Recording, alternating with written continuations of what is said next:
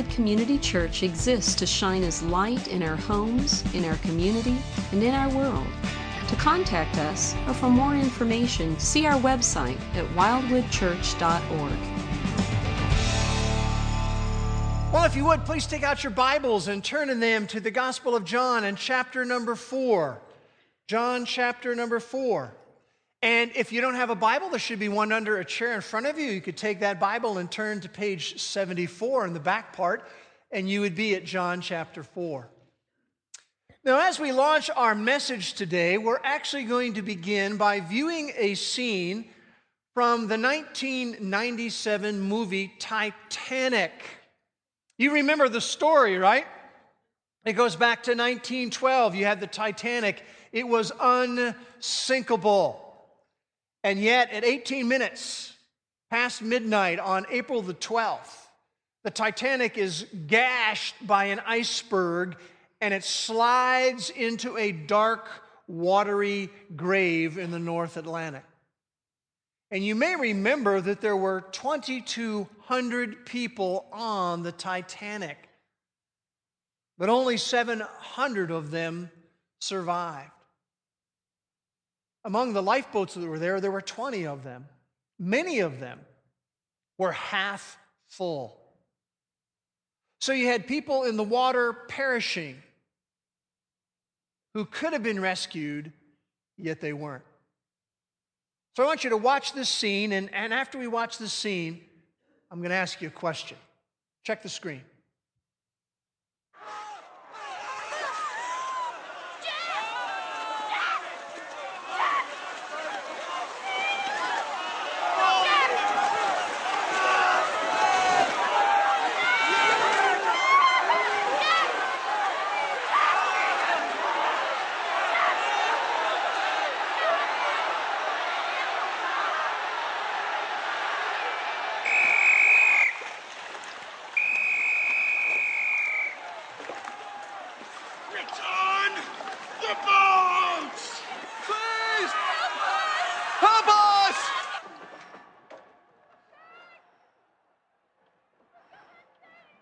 Don't understand. If we go back, they'll swamp the boat. They'll pull us right down, I'm telling you. Knock it off. You're scaring me. Come on, girls. Grab an oar. Let's go. Are you out of your mind? We're in the middle of the North Atlantic.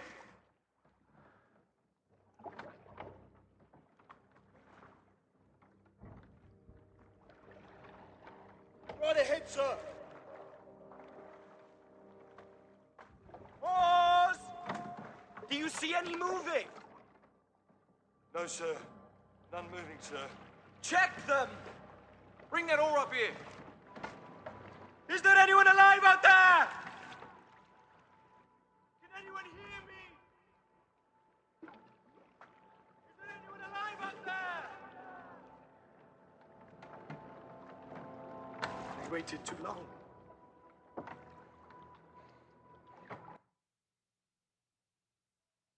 You know, one of the things I find very interesting about that movie is that it has so many large, very realistic scenes in it. But I find something else interesting about the movie, is I think there's some parallels between us as followers of Jesus Christ and that movie. Because as those who know the Lord as our Savior, we realize that people around us are perishing, people around us are dying. And when we trust in the work of Jesus Christ, we end up being in a lifeboat that rescues us. And that lifeboat is named Jesus. And God has granted to us the privilege of being involved in helping to spiritually rescue people. Now, I want you to think about the scene that we just watched. And if you could just summarize it into one word, why were those in the boats hesitant to rescue people? Why did they hold back? If you could just think of one word that would summarize it, what would that word be? Fear. Exactly. Fear held them back. You know, the heart of the Heavenly Father is to seek those who are lost, and He invites us to join Him in that process. But let's just be honest, we're often hesitant And we're really hesitant because of fear. Maybe it's a fear that we're just inadequate. We really don't know what to do. We don't really know what to say, and so we hold back. Maybe we fear rejection. We think if we get into a discussion about spiritual issues and talk about Jesus maybe or God, that we might lose that relationship. Maybe it's a fear that if we get involved, we might mess up, we might make a mistake. Or maybe we just fear that we're not really ready. We lack the knowledge, we lack the ability. So we just hang back. We've just launched a new series that we have entitled FAQ, Frequently Asked Questions About Christianity. And as we do this series on FAQ, there is a big banner that is over the top of it, and that big banner is the idea of evangelism. And evangelism is a very interesting thing because a lot of times as believers, when that subject matter comes up, we tense up just a little bit. And I believe that evangelism is a bipolar term. You know, when someone is bipolar, they swing very quickly from being elated to being sad and then back again. And evangelism is a bipolar term. It both excites us, it also intimidates us. We can be very thrilled about the joy of seeing someone who's lost found. But at the same time, we can be intimidated. We're unsure. How am I really supposed to do this? How am I realistically going to pull this off? This is a bipolar response. There's a yes, let's go for it.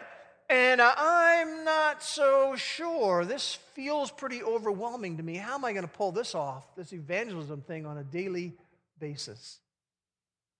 The series entitled FAQ, Frequently Asked Questions. The actual first question we're going to look at comes in 2 Sundays on September the 8th.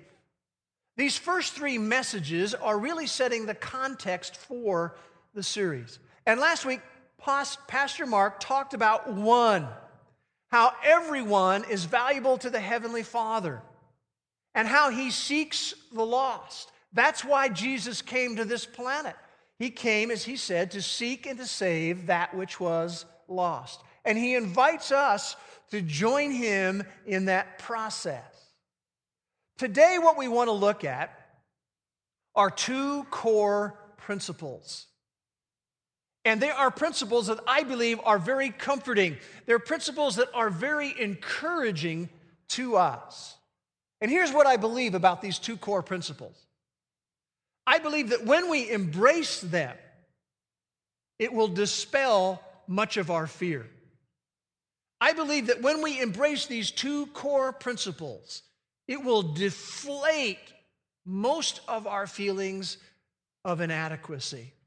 And I just want you to relax so you know that the goal today is not to pummel anybody with guilt. The goal is to stimulate our involvement in the rescue process, to jump in rather than holding back. So let's take a look at these 2 core principles. And here's the first core principle, and that is evangelism is a process. Evangelism is a process. See, part of the fear that we have is we have this sense that it all rests on me. But the reality is that's not true. In John chapter 4, what's happening there in John chapter 4 is that Jesus has been sharing some truth with a Samaritan woman. And part of the reason why He was doing that is He was setting an example for the disciples, and He wanted the disciples to understand something about the process. And so in verse 34 of chapter 4, Jesus says this to them. He says, "My food is to do the will of Him who sent me and to accomplish His work. He came to seek and to save, to rescue that which was lost." And in verse 35, He says this, "Do you not say, There are yet 4 months, and then comes the harvest. I mean, that's a saying in the agrarian society. He says this to them. This is really the punchline. Behold, men, I say to you, lift up your eyes and look on the fields, for they are white for harvest. Verse 36, already he who reaps is receiving wages and is gathering fruit for life eternal, so that, here's what's interesting about the process, he who sows and he who reaps may rejoice together. For in this case, verse 37, the saying is true, one sows and another reaps. He's saying evangelism is a process. It involves more than one person. And he says in this process, some sow, some reap, but everyone gets to be part of the joy of the harvest. You know that major decisions in life are the result of multiple mini decisions. Major decisions in life are the result of multiple mini decisions. For example, one of the most major decisions someone can make in their life is where would they go to college? And that is a big decision, and I can remember having to make that decision, and I considered it to be a big decision. But major decisions really are the result of multiple mini decisions. And so I'll just take you through the process of the way this worked with me.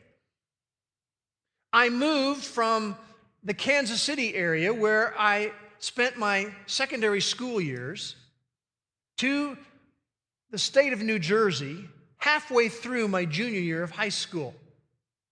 Now, I had lived in New Jersey before during my primary school years, but that's where we moved. And so I have to make a decision, where am I going to go to college? So I made a mini decision, and that mini decision was I preferred to live and go to school in the middle part of the United States. Now, another mini decision I made is that I wanted to go to the University of Kansas, because a lot of my high school friends were going to go to the University of Kansas. That's where I wanted to be. Well, then the University of Kansas made a mini decision. You see, what happened is my high school in New Jersey failed to get my transcript to the University of Kansas by the application deadline, and so they threw me out of consideration. Another mini decision I made is I was interested in possibly coming to the University of Oklahoma. We had friends who lived in Norman. I had visited Norman. Well, then I found out the University of Oklahoma required the ACT achievement test. I had only taken the SAT achievement test. And so I decided in a mini decision, I'm not going to go back and restudy for a whole new format and everything else. I'll just stick with the SAT. So that eliminated OU. One of the things I wanted to do was to go to a college that had an outstanding journalism school, because my big dream was to be a radio disc jockey. So I wanted to go to a journalism school. And as a series of mini decisions went on, it actually came down to two opportunities, either the University of Nebraska or the University of Texas, and I had never been to either place. Again, another mini decision came in, and that how did I choose between those two? I finally chose the University of Nebraska because it was closer geographically to what had been my former hometown in the Kansas City area. But it's rather frightening to think about that I came very close to being stuck with wearing burnt orange the rest of my life. And that would have been difficult. But major decisions, you see, in life are the result of multiple mini decisions. For example, another major decision is to say I do to someone in marriage. But saying I do, that major decision, is really the result of multiple mini decisions. It was true again for my wife and I, my wife Janet. We said I do. But there were multiple mini decisions that went into that. We went to the University of Nebraska at exactly the same time. So it's our freshman year in September. And I had made a mini decision that I wanted to find a long-term girlfriend. It was a big priority with me. And I lived in a dormitory called Abel Hall. I lived on the 10th floor. And someone who was running our social program made a mini decision that Abel Hall, 10th floor, would invite Janet's sorority pledge class to our floor for a dance. Those girls are there. I made another mini decision. I liked the looks of this girl named Janet. So I made a decision to ask her to dance. Then I made another mini decision. I would like to ask her out on a date. And we went out on a date. I was interested, in my mind, of having another mini decision of a second date. But somebody else made a mini decision, which was my wife to be, and she had made the decision that she was going to date multiple boys. And so she was booked out 3 weeks in advance. And so when I kept getting turned down, how about here, how about here, how about here, I made the mini decision, I think I'll just pass on that deal.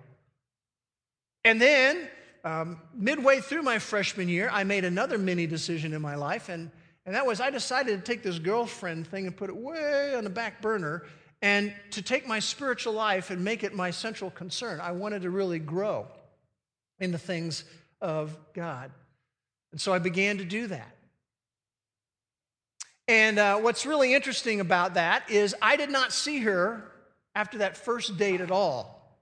Now you go forward a whole year to September of our sophomore year, and the very first week of school, I ran into her on Monday, Tuesday, Wednesday, Thursday, and Friday in different places all over campus. I hadn't seen her for a year. So I had a mini decision to make. What am I going to do about this? And I really wasn't interested in her as a girlfriend potentially, but I thought, this is too providential. This doesn't happen on such a big campus. Maybe God is saying you need to speak with her and share the gospel with her. So I made the decision to call her back up again, to say, let's go out on a date. And that was my goal. Now, it took me a few dates to get up the courage. But finally, I got the courage to do that. And we were sitting in the parking lot behind Abel Hall when I shared the gospel message with her. And to my incredible surprise, really, she said, yes, I would like to pray. I would like Jesus Christ to be my Savior. And then I had another decision to make, because I know that when you lead somebody to Christ, you can't just leave them there. You have to disciple them, So here, that's what I decided to do. I made another mini decision. I will go ahead and disciple her. I'm not really interested in her as a girlfriend per se. But then we spent more time together, and we became friends. And I became attracted to her as a person.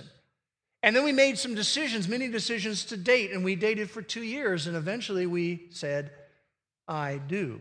But you see how this works? Major decisions in life are really the result of multiple mini decisions.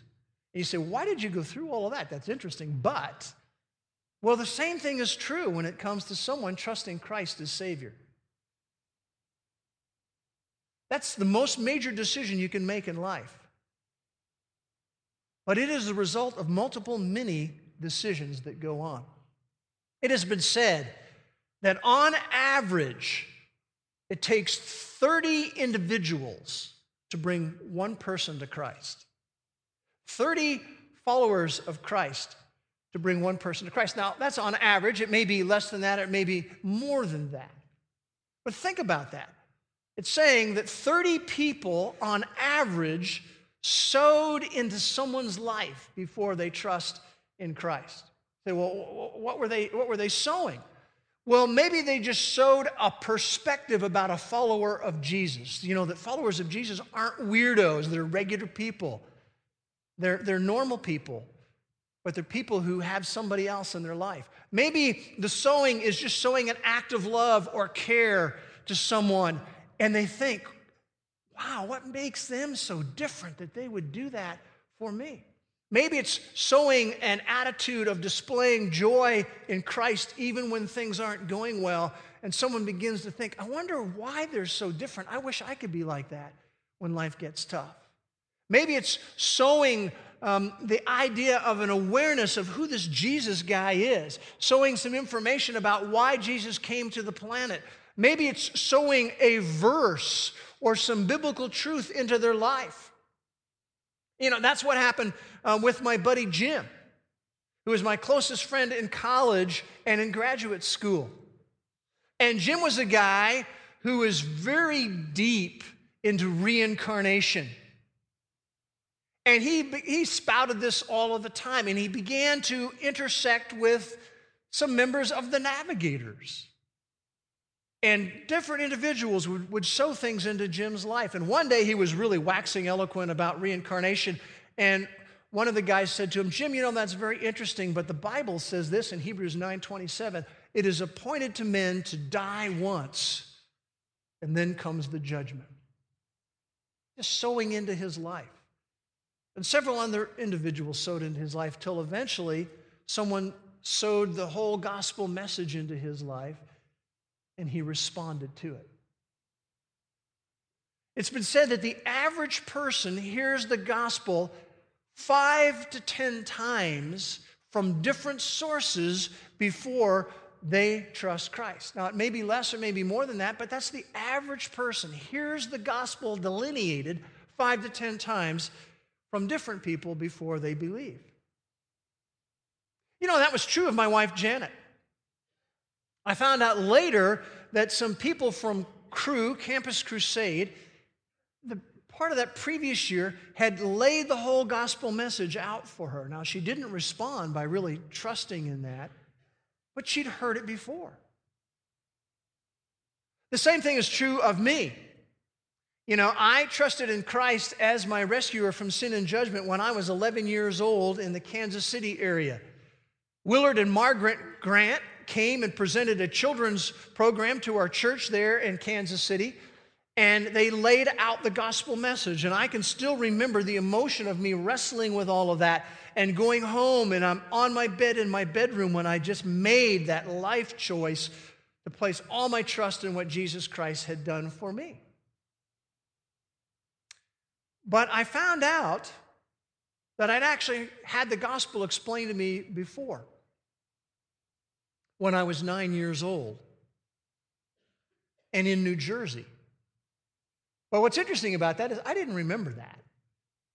I was young. But something very interesting happened. There was an individual actually from Wildwood who went to a garage sale here in Norman, Oklahoma. And they said, we were at this garage sale, and we picked up this little Gospel of John. It was part of what was being sold there. And it mentions a guy by the name of Bruce Hess from New Jersey, so we were wondering if this could be you. And I don't even remember ever seeing this thing before. I pick it up, and in the back, there is my name, Bruce Hess, 9 Marinas Place, Glen Rock, New Jersey. That's where I lived when I was 9 years old. And the date is November 27th, 1960. And it mentions Romans 10:9, John 20:31. Then it says, my decision, believing that Christ died for me and rose again and will save to the uttermost all who come to God by him, I now receive him as my personal Savior and confess him as my Lord and Master. And I'm sure what happened, someone gave me this, explained the gospel to me and said, well, if you want, you can just sign the back. And I probably just signed it as a 9-year-old, but didn't really understand it. But you see, someone had shared the gospel with me before I actually responded in trust and faith in it. Evangelism, men and women, is a process, and there are multiple people involved in the process. Look at 1 Corinthians 3, verses 5 and 6. We have it up on the screen for you. What's happening here in Corinth is people were getting in little groups, Well, I'm part of Peter's group. I'm part of Apollos' group. No, I'm in Paul's group. And Paul writes to them and he says this. He says, who is Apollos and who is Paul? We are only God's servants through whom you believe the good news. Each of us did the work the Lord gave us. I planted the seed in your hearts. Apollos watered it. It was a process. There were multiple people involved. Now, here's what's interesting about evangelism. We often get fixated on the reaping. the actual moment that someone trusts Christ as their Savior. And there's usually only one person present at that point of the harvest. But think about the average person who has 30 people sow into their life.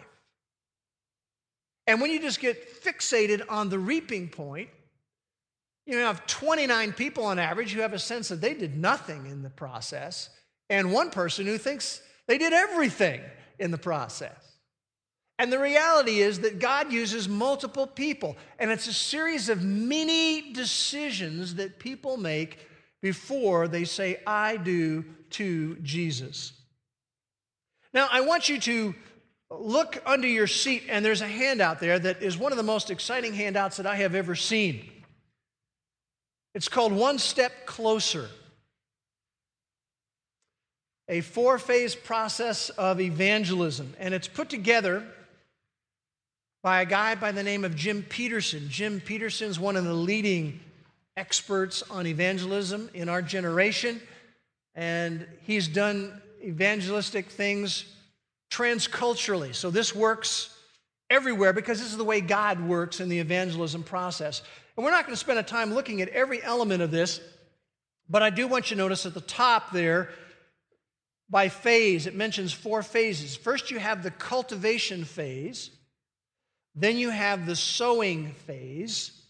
Then you have the harvesting phase. And eventually, after someone trusts Christ, you have the multiplication phase.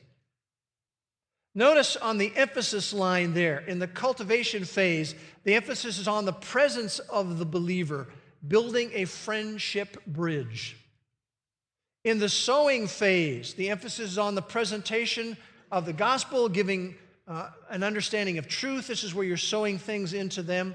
Then you have the harvesting phase, where the emphasis is on persuasion, encouraging a meaningful decision of faith. And then after someone trusts Christ, you have their integration into the body. What I really want you to notice that to me is so encouraging is this bottom part where it says many decisions. And these are some of the specific many decisions that could be made in each phase. And you'll notice that there's a star at really ground zero where someone becomes a new creature in Christ when they trust in Christ. But I want you to notice there's 12 potential mini steps that might be taken before that. So I've turned mine sideways so it's easy to see this. Notice at -12, someone is going his or her own way. And then at -11, they become aware of the messenger. That's the follower of Jesus. Then at the next step closer, number -10, they have a positive attitude towards the messenger. Next step closer, -9, they're aware of a difference in the messenger. -8, they're first aware of the Bible's relevance to life. Next step closer, -7, they have a positive attitude towards the Bible. -6, aware of the basics of the gospel. -5, they understand the meaning and the implications of the gospel. -4, they have a positive attitude towards the gospel. -3, they recognize their personal need. -2, they decide to act. -1, they repent and believe, and then they become a new creature in Christ as they are forgiven. Now, here's what I find so encouraging about this. We can all do this. You can do this with the people that you work with. You can do this with your roommates. You can do this with your friends. You can do this with your neighbors. You're simply thinking about, how can I, this is really exciting, bring them one step closer. I'm not sure where God may use me in the whole process, but I can be involved. All of us can be involved in bringing someone one step closer. So the first core principle is that evangelism is a process. Now there's a second principle that is so important, and that is this: God is responsible for the results. God is responsible for the results. Remember, 1 Corinthians 3, Paul said, I planted, Apollos watered, but what's the key phrase that comes next? But God was causing the results. See, men and women, we can't change hearts. We can't penetrate hearts, but God can do that.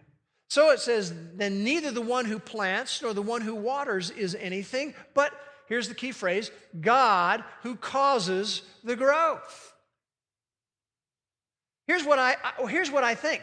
One big reason why we are reluctant to interact with those who are lost, why we're reluctant to share our faith, is because we have a fear of failure. Why do we have a fear of failure?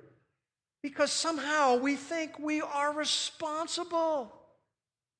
And I don't want to muck it up. But God is responsible for the results.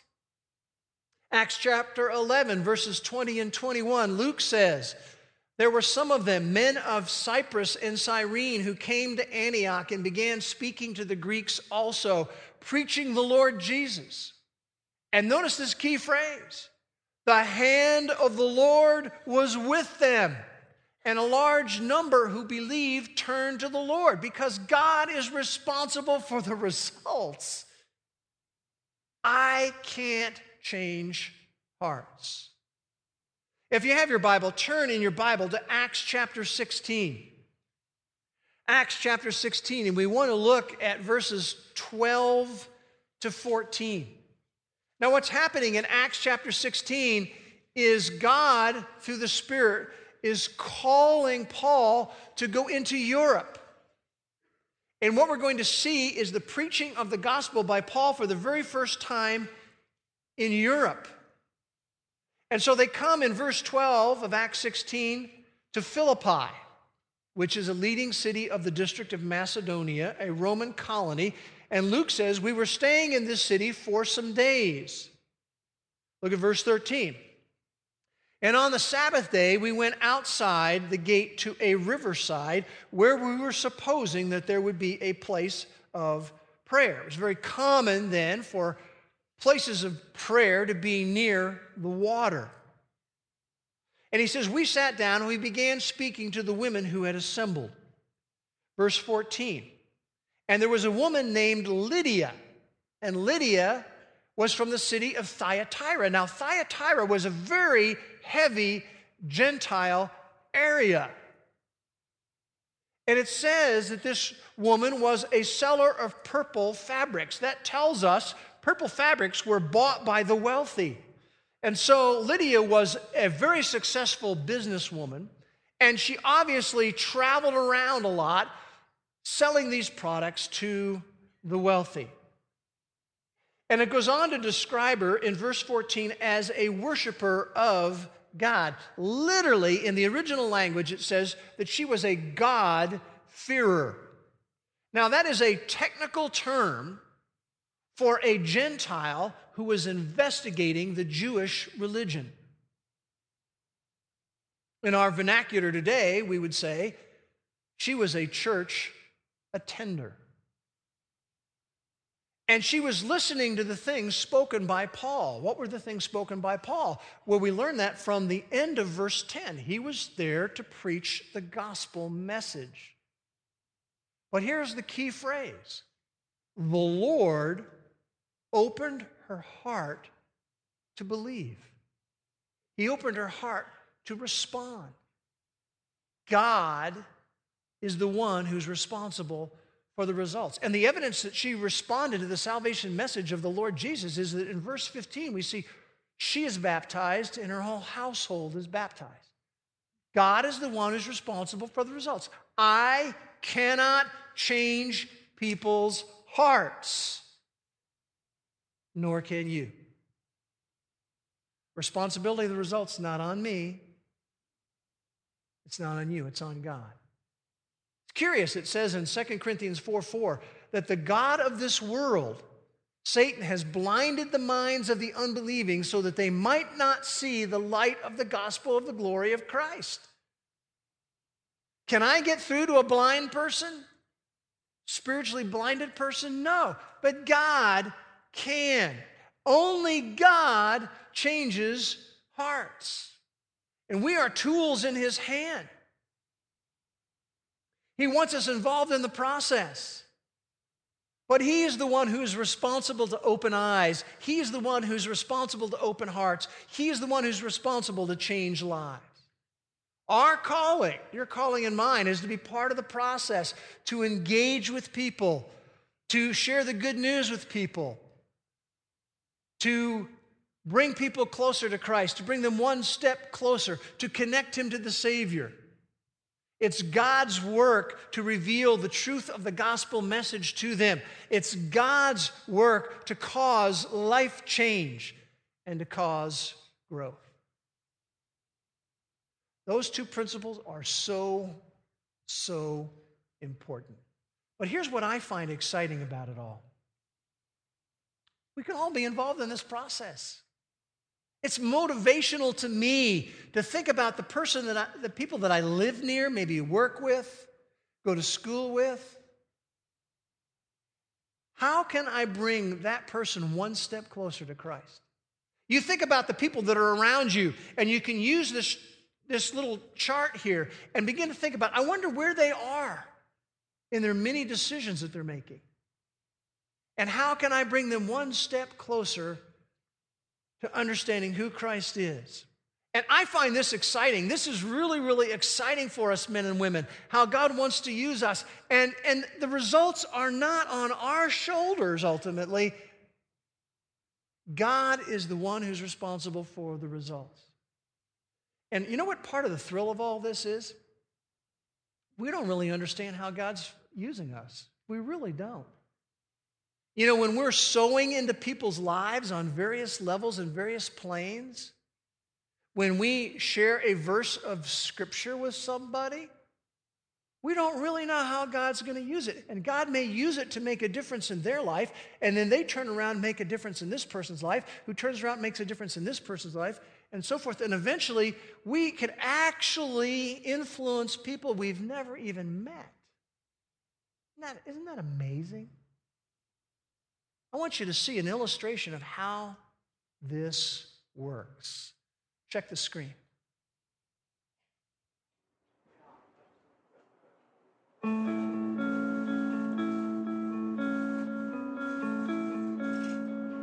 This is Nate. Nate became a Christ follower 2 weeks ago and is still a bit giddy about it, though he's trying not to do cartwheels in public. Nate became a believer partly because of Kim. Yet, oddly enough, Kim and Nate have never met. How is this possible? Well, let's take a look. Kim loved Jesus from an early age, and in college she had a huge impact on her friends. While most of her peers used their college years to, well, experiment, Kim didn't. She remained committed to her faith, and it showed. It especially showed to Lisa, her roommate, who confessed to Kim that she wanted whatever it was that made Kim so strong. Kim shared her faith with Lisa, and Lisa believed. Years later, at Lisa's first real job, she met Thomas. Thomas was hit by a drunk driver when he was 13 and still carried a lot of anger and bitterness. Thomas and Lisa became friends, and it wasn't long before he started going to church with Lisa and her husband. After a lot of studying and searching, Thomas gave his life to Christ. Fast forward a few years. Thomas became a public speaker and was often asked to speak at large events. See, when he became a believer, Thomas developed a new perspective on life. He stopped resenting what had been taken from him and started being thankful for the second chance he had been given. On one particular day, Thomas shared about overcoming hardship and what it means to choose joy. He was so passionate that a number of people were inspired to share a link to his video. The video of Thomas inspired James, too. And if anyone needed inspiration, it was him. James had a ton of issues. He spent most of his life as a passive husband, an absent father, and a horrible friend. That said, no one disliked him more than he disliked himself. But everything changed the night he happened to watch Thomas online. Something clicked and he knew what he had to do. He surrendered his miserable life to someone greater, and he was forever changed. James fought hard to make up for the lost years with his family. And he also began working with young men who were in danger of throwing their lives away. One of those men was Nate. Nate didn't really know his own dad, and he had no real direction in life, ultimately bouncing from one bad decision to another. Because of that, he often found himself in trouble with the law. No one had ever showed him what it looked like to be a real man. That is, until he met James. James became the first father figure Nate ever had.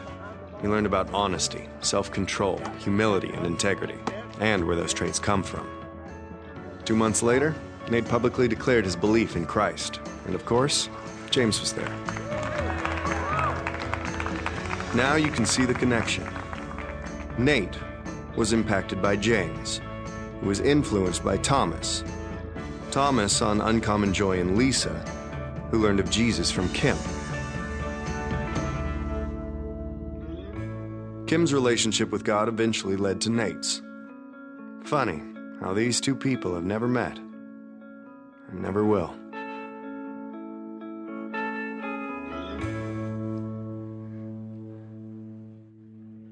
Every time I see that, it just emotionally moves me.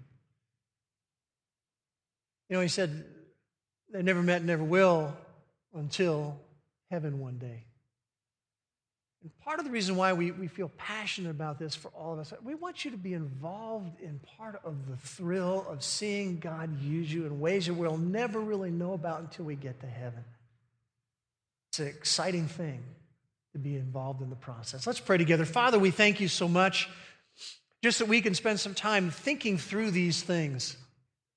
And help us, Father, to really get a grip on this idea that evangelism is a process, and you want to use each one of us to help bring people one step closer to Christ.